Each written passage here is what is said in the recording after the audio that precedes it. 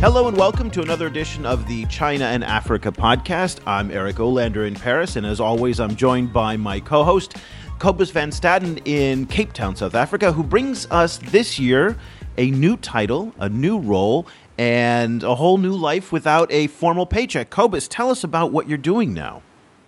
I am now a postdoctoral research fellow at Stellenbosch University, and I'm kind of divided between the Department of Political Science and the Center for Chinese Studies. So I'm doing a one-year research project on the expansion of Chinese and Japanese media-related soft power in Africa. Well, that's perfectly suited for our topic today, and we're hoping in the future to be, using Cobus's kind of connections inside Stellenbosch to bring us students and faculties and, their contributions on the podcast, as well as when we finally launch our China-Africa Project website, to also get some contributions from the Stellenbosch community there as well. So a lot of Stellenbosch will be happening in the next year, so we're really excited for you. But let's start with our three topics this week. Topic number one we're going to talk about is the launch of CCTV's new 24-hour service out of Nairobi, Africa, their African TV service, and on the subject of soft power, as Cobus was just referencing. Also, Al Jazeera in the past week has run and is currently running a documentary produced by a PhD candidate here in Paris, Solange Chatelard. And we're going to talk about King Cobra and the Dragon. And finally, we're going to end on a potentially very, very dangerous public relations problem for the Chinese, which is the issue of rhino poaching and elephant poaching in southern Africa. So those are our three topics. Let's get started really quickly now with the launch of CCTV in Nairobi. Now, this is part of a broader global launch of CCTV. And let me just kind of set this story up, Cobus, before we kind of get into the details of what happened in Nairobi. CCTV and the Chinese government in general feel that they are not being well represented internationally in the global news market. So they have made a commitment to be in what's called the top three. So the top three internationally is Al Jazeera, CNN, and BBC. And so they are now in the process of building a huge production center in Washington with an estimated 100 journalists. And part of that global launch was also to build a production center in Nairobi. So what is your thought when you see the launch? We've been hearing about this for a long time. Will this actually work? I think, I think it depends on who it's supposed to work for. In terms of heightening Chinese presence around the world, kind of launching them into kind of higher media prominence. I think it would definitely help. I'm a little bit kind of wondering about who is supposed to be watching it and kind of what the roles will be that it will play both inside of Africa and outside of Africa. Kind of the from what I could understand, they have this kind of like double agenda to heighten Chinese prominence in Africa, and then to also bring some African content to the wider kind of CCTV market. But yeah, it's a little unclear to me, kind of how both of those are actually going to play in reality. See, I'm very, very skeptical, and this goes in part because of the experience in the United States. The Chinese sometimes don't seem to understand, and I don't mean to sound condescending in any way at all, but don't seem to understand sometimes the difference between distribution and quality content. And what that means is that in the United States, on many of the major cable networks, on Dish Network and on DirecTV, the two primary satellite distribution networks, CCTV 9, or what's called now CCTV News, is available everywhere. Yet I have never, not a single person, any American I've ever met, has said they actually watch it. So they're very good at getting distribution. The problem comes in actually making content that people really want to watch. And this is where my skepticism comes in part because there really isn't much of a deep journalistic tradition inside of China. And there's also this different idea of what the media is supposed to do. The function of the media is to be the throat and according to traditional communist Chinese, mentality, it's supposed to be the throat and the mouth of the party, not even the government, of the party. And so I don't know if you're going to see that clash of cultures come in an era where, Al Jazeera just launched a Swahili network out of East Africa, I think Nairobi. France 24, where I am employed, full disclosure, is very aggressive in North Africa and also in Francophone Africa. So it's a very, very competitive market, and I just wonder what the Chinese can bring to the table. Kind of the Chinese CCTV has had a presence in Africa before this launch already. I mean, they've been both English language CCTV and Mandarin language channels are on the MultiChoice network, which is a South African cable TV network, which runs all the way through Africa. So, to a certain extent, CCTV has already been provided. Okay, so let me ask, have you watched it? Yes, I do. Well, I watch it for research. Okay. I do find it quite boring. Well, there you go. I mean, and that's. I mean, let's just call a spade here. Is that what makes Al Jazeera so compelling? And what I'd like to think what makes France 24 so compelling is good journalism. CNN as well, or maybe not even good journalism, entertaining programming, informative programming. And this is where CCTV just always falls down. I agree. It seems like they want to move more into production. Kind of from what I could gather, they seem to have hired quite a few kind of production personnel members in Nairobi. And they seem to be kind of wanting to create more TV content. But kind of from the stuff that I've watched, there is this kind of blandness and this kind of thing of we're all working together. We're expanding relationships. They're not blowing the lid off anything. Kind of they don't have this kind of like Al Jazeera style kind of like slight edge of danger to them. Well, and so, the key question is going to be when a Chambishi mine story comes up, when, how do they cover Michael Sada? How do they cover the Dalai Lama in South Africa, the visa story? How will they cover these kinds of stories? And if they just avoid them, I don't think they'll make any progress. But so problem number two comes in the fact that unlike a lot of other media, I'm an American, yet I'm in the senior management ranks at France 24. If you go to CNN, there are Brits, there are Australians, there's people from all over the world in the senior management. The Chinese have a very, very difficult time allowing foreigners into the senior management ranks and giving up control. And what's absolutely essential is that they follow, if they want to be one of the top three, they follow the ranks of the BBC, of CNN, of Al Jazeera, and internationalize their senior management and actually give some authority to them, give some power to them. And that's where my skepticism really comes in. So as we talk about China's broader soft power agenda, the fact that they want to contain it all within their own ranks is ultimately quite limiting.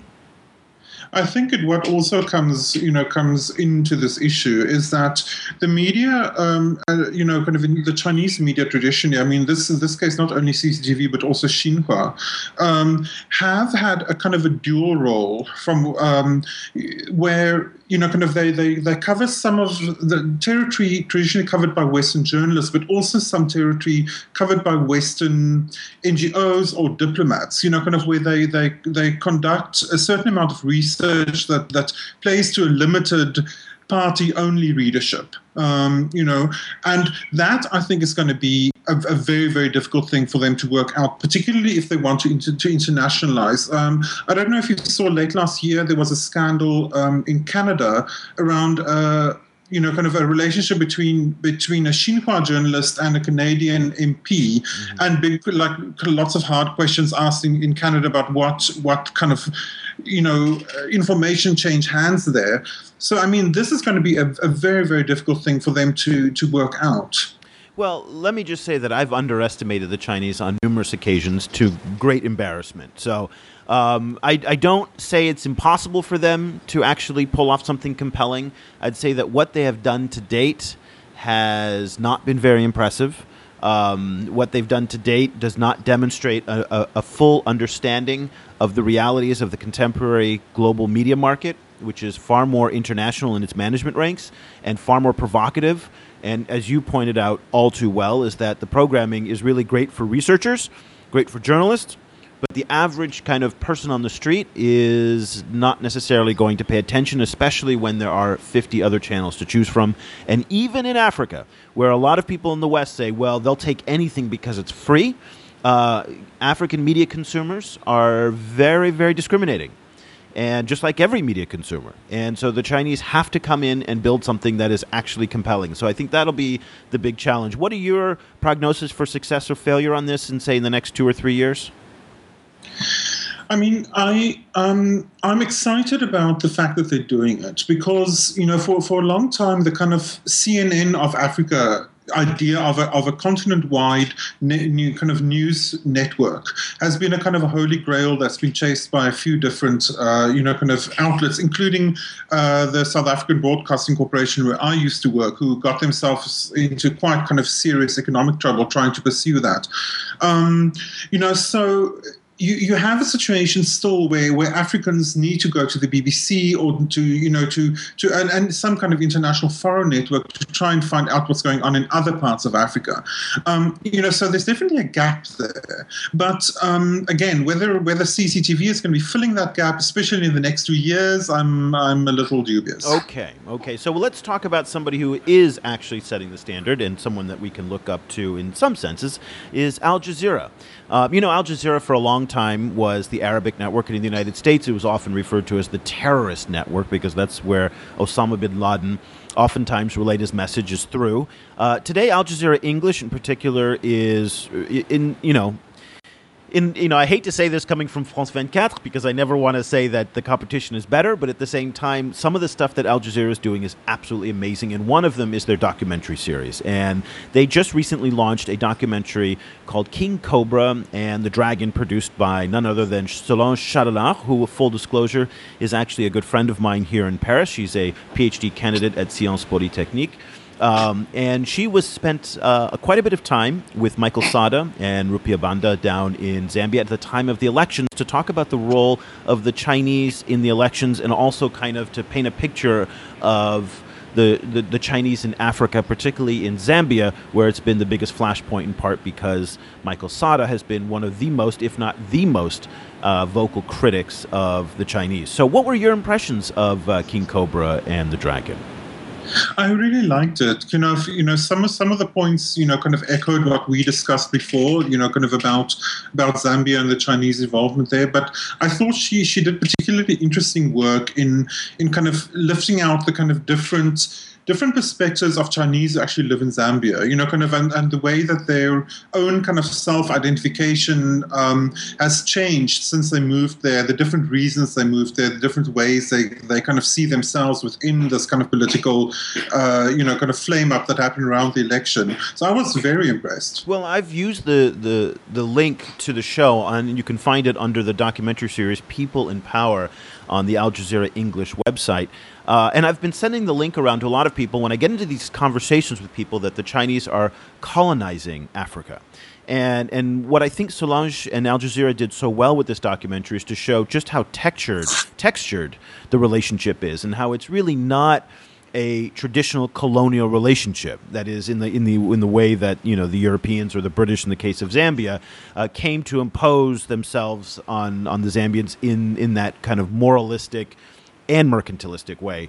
Whereas, and by her showing what I thought was so interesting was the peasant as well as the ambassador, and showing the contrast between the big state-run projects as well as the kind of farmers who are just trying to make a living there. That to me was very interesting, and that's the nuance that I think gets lost in a lot of the coverage of the Chinese in Africa. So that is something I think very interesting. And when we talk about China's soft power in Africa, to me, those peasants that are there, those farmers, are the ultimate soft power in the sense that you saw that the Africans who interacted with those peasants had a different relationship with the Chinese than those who hadn't. So I'd be curious to kind of get your thoughts on, when you look at soft power and we talk about CCTV broadcasting out of Nairobi, if in fact the people power is not one of the most effective things that the Chinese have going, as demonstrated in this documentary.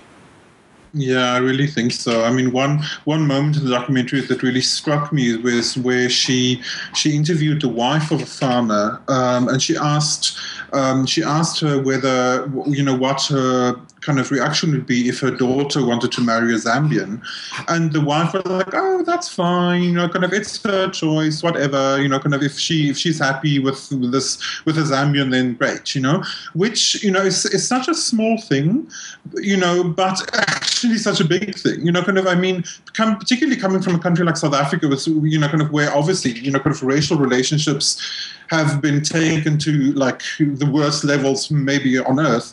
Kind of it's these little moments, kind of where you realize, oh, kind of there's actually like real, kind of interaction on a human level that's happening. Makes it, kind of brings the kind of bigger reality that this is a different kind of relationship, kind of it brings it home. And that's, I mean, it's funny you bring up that one example, because I thought that was really the most amazing part of the documentary for me. The little girl, when she spoke English, this is a Chinese-looking girl, as Chinese as they come, yet spoke with the Zambian English accent, which I just thought was absolutely hysterical. And you're kind of like, we're in a new space right now. And, and this is the frustration that I get when you talk to people and they say, with this weird, implication that somehow whites in Zambia assimilate well. And they say, well, the Chinese don't assimilate. And you look at this little girl who, with her English Zambian accent and going to school in the local school, and whose mother is conceiving of the idea that her daughter may actually marry a local Zambian, and you think, we're only 5 or 6 years into this big Chinese project in Africa, and the assimilation takes generations to actually achieve. So I think you're going to see much higher levels of assimilation, as reflected in this documentary and by this woman and by her daughter, than you would potentially from the whites, in part because they're not divided by class. What I sometimes think is we need new words. Kind of we need new words to kind of describe this relationship, because colonialism is the first word everyone kind of grabs, but it just doesn't do the job. Kind of there are lots of kind of problematic aspects to the relationship between, for example, Zambia and China, but colonialism isn't the perfect word to describe those problems. It really isn't. But it's interesting too when you think about Zambia in relation to South Africa, in part on race relations. Zambia has a white vice president. They now have a very large Chinese population. They have a rather sizable Indian and Lebanese population that's there. So this is really becoming a multicultural society. From the point of view of a South African, what lessons can South Africa provide in terms of African multiculturalism to Zambia? Well, I think South Africa has always been a very multicultural place. Apparently, Cape Town is one of the most multicultural cities on earth. And I think it seems to me that Africa is always, in moments, in the times when Africa has been able to create really multicultural environments, like, for example, in Dar es Salaam, those environments have always been very fruitful economically and culturally. So I think at the same time, I think South Africa is in a very kind of specific kind of moment in its history, kind of, and it's in a moment where race baiting and racial polarization is frequently used for political ends. It has always been in South Africa, but it's being used in a post-apartheid way now, kind of, and I think to a large extent, South Africa has something to learn from Zambia, actually, because a lot of, it's the other way around, actually.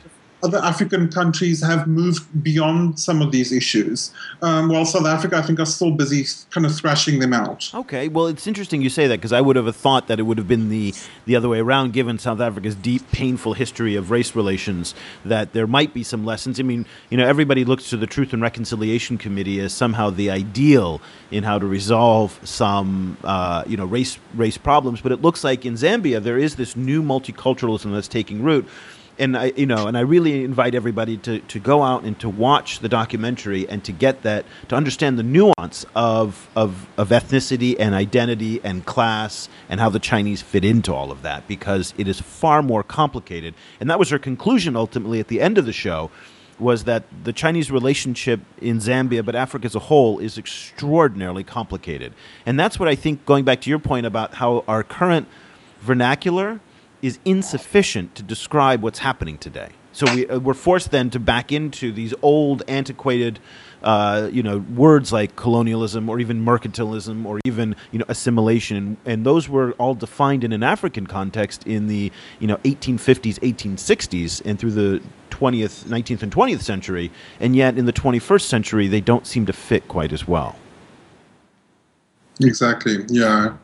Okay. Well, we're gonna end today on a rather grim story. And this is one that I've actually been following quite a bit on Twitter, and it's one that's been coming up for quite a long time. And it's the kind of, as the Chinese are deepening their engagement in Africa and increasing their presence there, it appears that there is a correlation forming between the poaching of endangered species like rhinos and leopards and elephants with the Chinese presence there, and also the huge, insatiable demand for the products that come from these precious animals.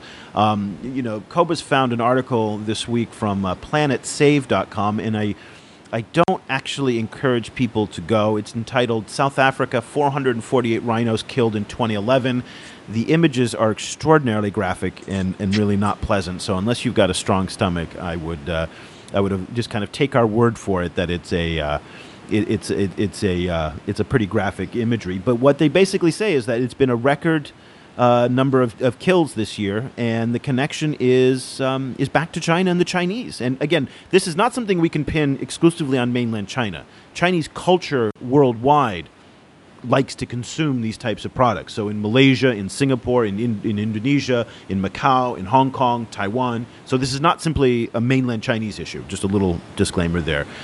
Tell us a little bit more about kind of the background of this story, Cobus, and what you've been seeing in South Africa on this. Well, 2011 has been a particularly bad year for rhino poaching in South Africa. There's been more rhinos killed in South Africa in the year than in most years before. South Africa has been one of the countries with a very successful record of pushing back against extinction. They brought some rhino species back from the brink through breeding programs. But at the moment, conservation officials are finding it very hard to keep up. There's issues relating to the policing. The kind of areas where the rhinos live are incredibly vast. They're very difficult to police. The poachers are related to international criminal gangs, and they're very well equipped. They tend to fly in with helicopters, track the rhinos from the air, and then shoot them with machine guns. It's a very, very emotive issue in South Africa. And like everywhere you go, you see these awful pictures of dead rhinos with their horns cut out. And there's a kind of a logic that's developing that this is the Chinese. The Chinese, there's a story in South Africa that refuses to go away, that ground up rhino horn is used as a sexual potency drug in traditional Chinese medicine, which is actually a misconception. But it's one of those misconceptions. What part is the misconception? That it is the Chinese, or that it actually has any medicinal value and any sexual potency? Well, that ground up rhino horn is used in certain kind of Chinese traditional medicine, but it's not used for sexual potency. It's used, as for a list of kind of things, including kind of fighting cancer and general well-being and so on.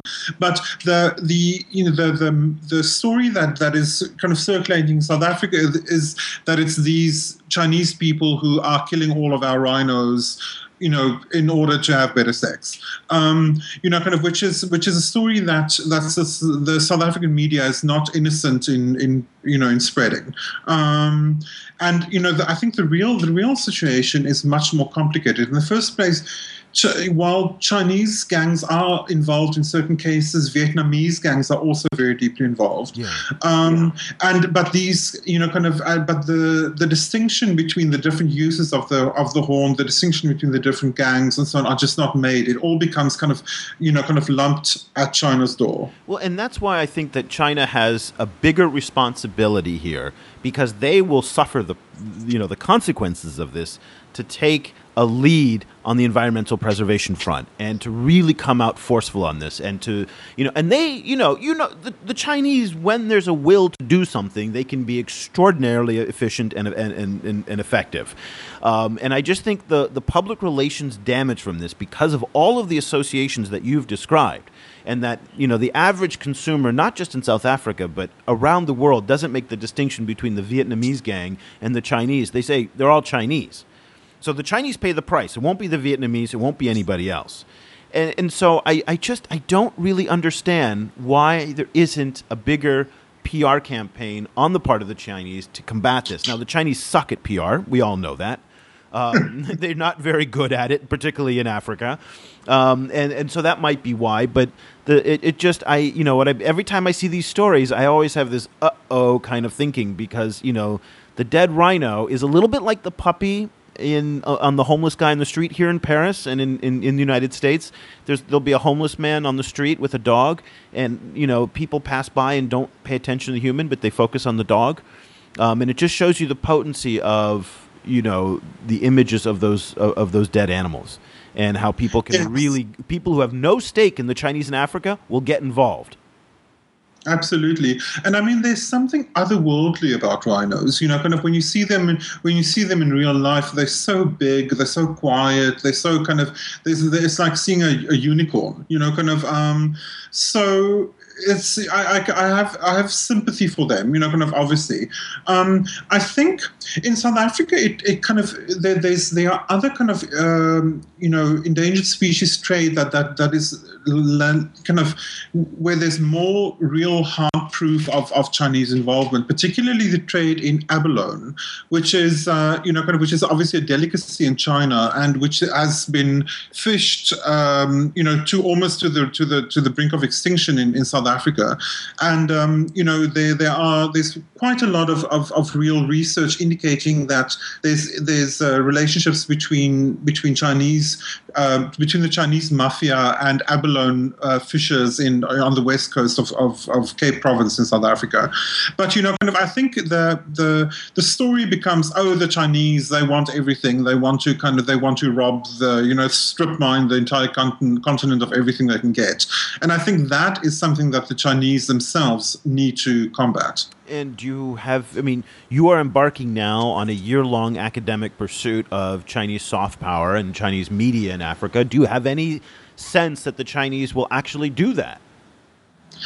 I think it's difficult for me to say at this moment, but I think the setting up of the kind of media networks that we've been discussing definitely creates the kind of highway down which they can actually achieve that. I wonder whether they have the kind of level of awareness of how these things are playing in South Africa, and whether they kind of really have the kind of vocabulary and media skills to be able to combat it in the African media market. That's what I'd like to find out. Yeah, I can guarantee you that if they only use their own highways, the CCTV networks to communicate, they're going to fail, because as you and I both know, not that many people watch it now, and it'll take time. If they are going to build an audience, it'll take time for them to get up there. So they have to figure out the local media channels and how to communicate through those channels in order to reach the broader audience. And I don't get the sense that there's much movement on that. And in part, that comes from the fact that the embassies around Africa do not have the authority to do these projects independently, to embark on these PR initiatives. That all comes from Beijing and is centralized. So while you may have a rhino problem in South Africa, you don't have one in Libya. And so the South African embassy in Pretoria may say, we need to do something, but that's organized out of Beijing. And so that's why I'm somewhat skeptical that the Chinese will rise to the challenge on the media side of this and really kind of take it head on. But I do think it's a huge pitfall for them if they don't get this right. So that is definitely a story that we're going to continue to watch. That, unfortunately, is all the time we have for today. Cobus, if people want to find you online on Twitter, and hopefully you'll have plenty of time to be tweeting from Stellenbosch, where can they find you? I am at Stadenesque. It's Stadenesque. And do you think you'll be tweeting more or less now that you're a postdoc? Definitely more. Okay. Well, that'll be good. It'll be fun to follow you. And of course, if you want to follow me on Twitter, I'm at EOLander. That's EOLANDER. And I'm tweeting 4 to 5 stories pretty much every day on the Chinese in Africa. And of course, we're going to be launching the ChinaAfricaProject.com. It's kind of there in rough form right now, but keep your eye on that site. That'll be launching in the next 3 to 4 weeks. And until then, we'll be back with another podcast probably in the next 2 weeks. We're going to try to do this every 2 weeks, twice a month, on the latest topics in Chinese and Africa news. And if you have any suggestions on topics or things that you'd like us to talk about or questions, you can hit us up on Twitter. That'll be it for this week. We'll talk to you in about 2 weeks from now. Talk to you later.